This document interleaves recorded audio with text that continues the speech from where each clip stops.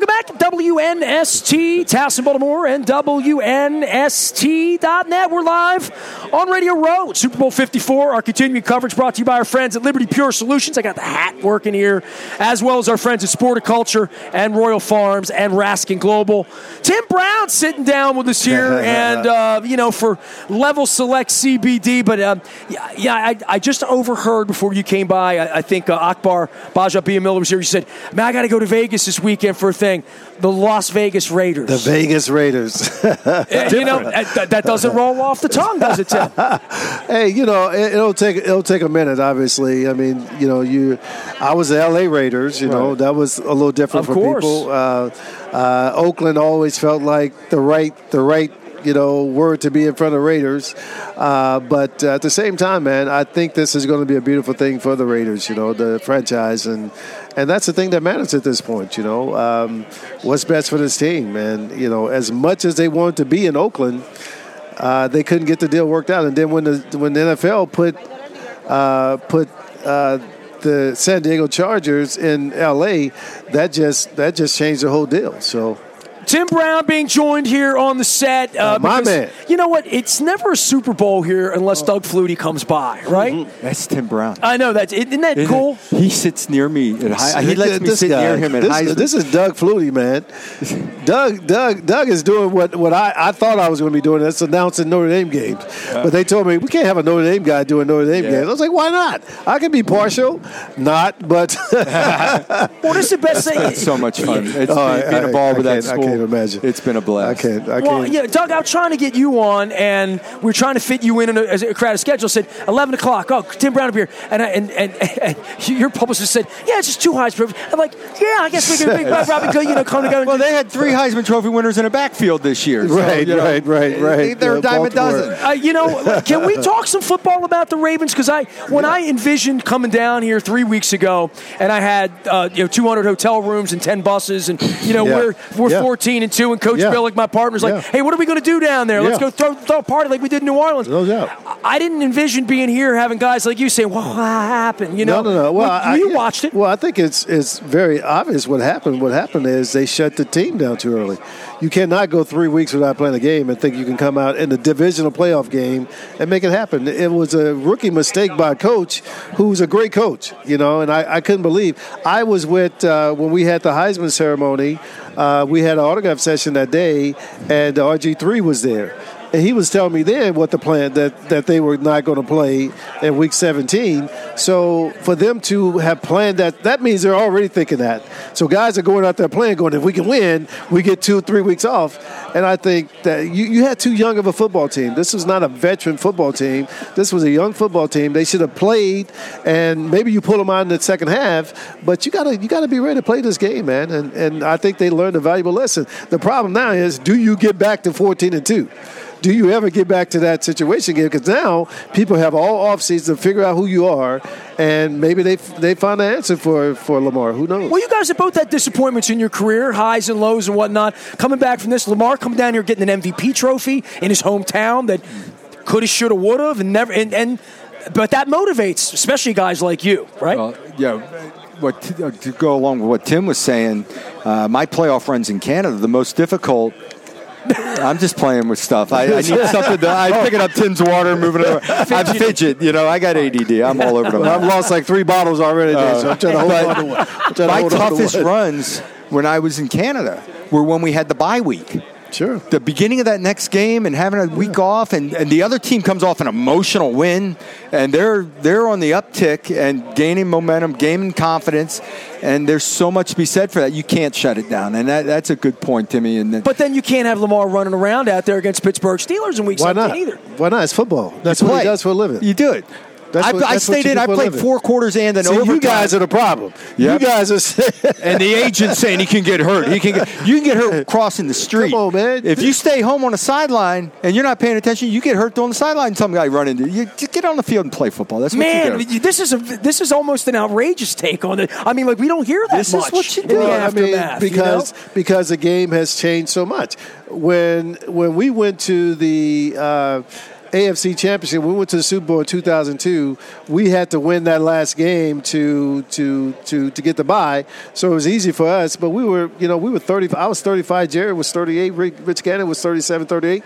But we were looking forward to playing. I mean, it wasn't like, oh man, we got to go play. We were looking forward to playing. 2000, we had the bye going into the last game. But guess what? We all played into the second half, and then we came out. So I mean, there's a way that you have to condition your body to keep going.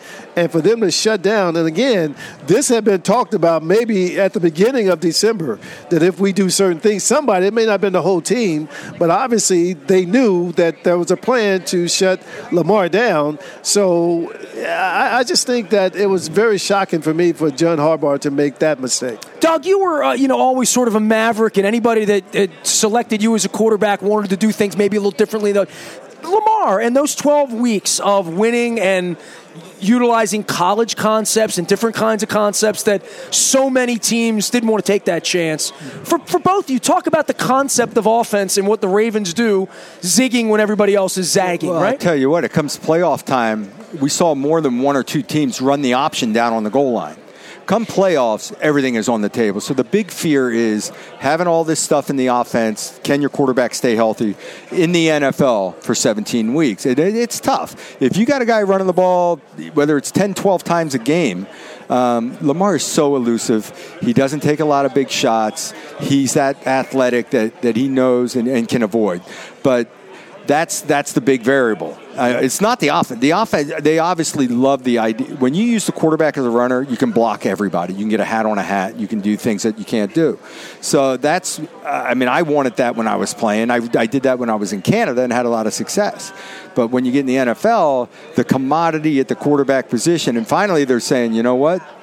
It's too darn good. We got to take that risk, and we do it. Yeah, they go ahead and run them. You have to do it. I mean, it may be Lamar plays 9 years instead of playing 15 years, but it's going to be an incredible 9 years. And I think for him, he has to understand that I don't know if he ever gets to the point where he is a pure drop back quarterback, because that's not what he's ever done, and I don't know if you can develop that in the NFL. But at the same time, if you're having the kind of success that he's having right now, the thing is everybody wants to eventually be Joe Montana. You take what happened with Cam Newton. Cam eventually wanted to be a drop-back quarterback. Well, that's not who you are, big guy, and it's showing up. But at the same time, you can be effective. Maybe you don't run as much, but there's just certain things you have to do. And right now, Lamar is the best running back in the NFL, as far as I'm concerned. Tim, I'm sorry.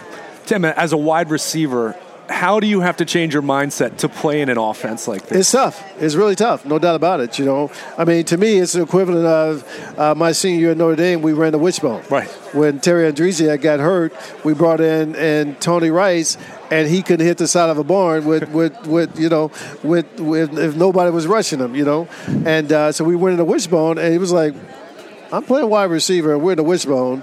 So they put me in the backfield, had me lead blocking on people. I was like, this is not what I signed up for either. But you just have to. But we were winning football games. Sure. So that's the trade-off. You don't get the numbers, but you get wins, and if you're a team player, that's what it's all about.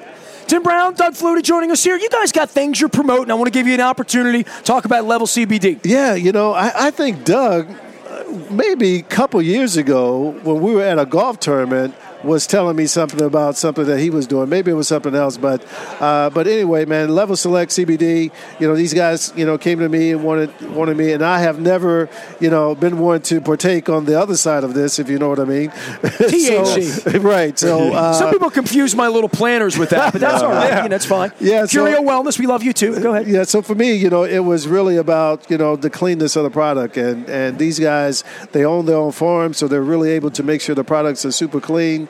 This is a roll-on. That's mine. That's what I have. This is you don't want to put it under there. What is this? Yeah, you roll it on whatever you got. Oh, you roll it on.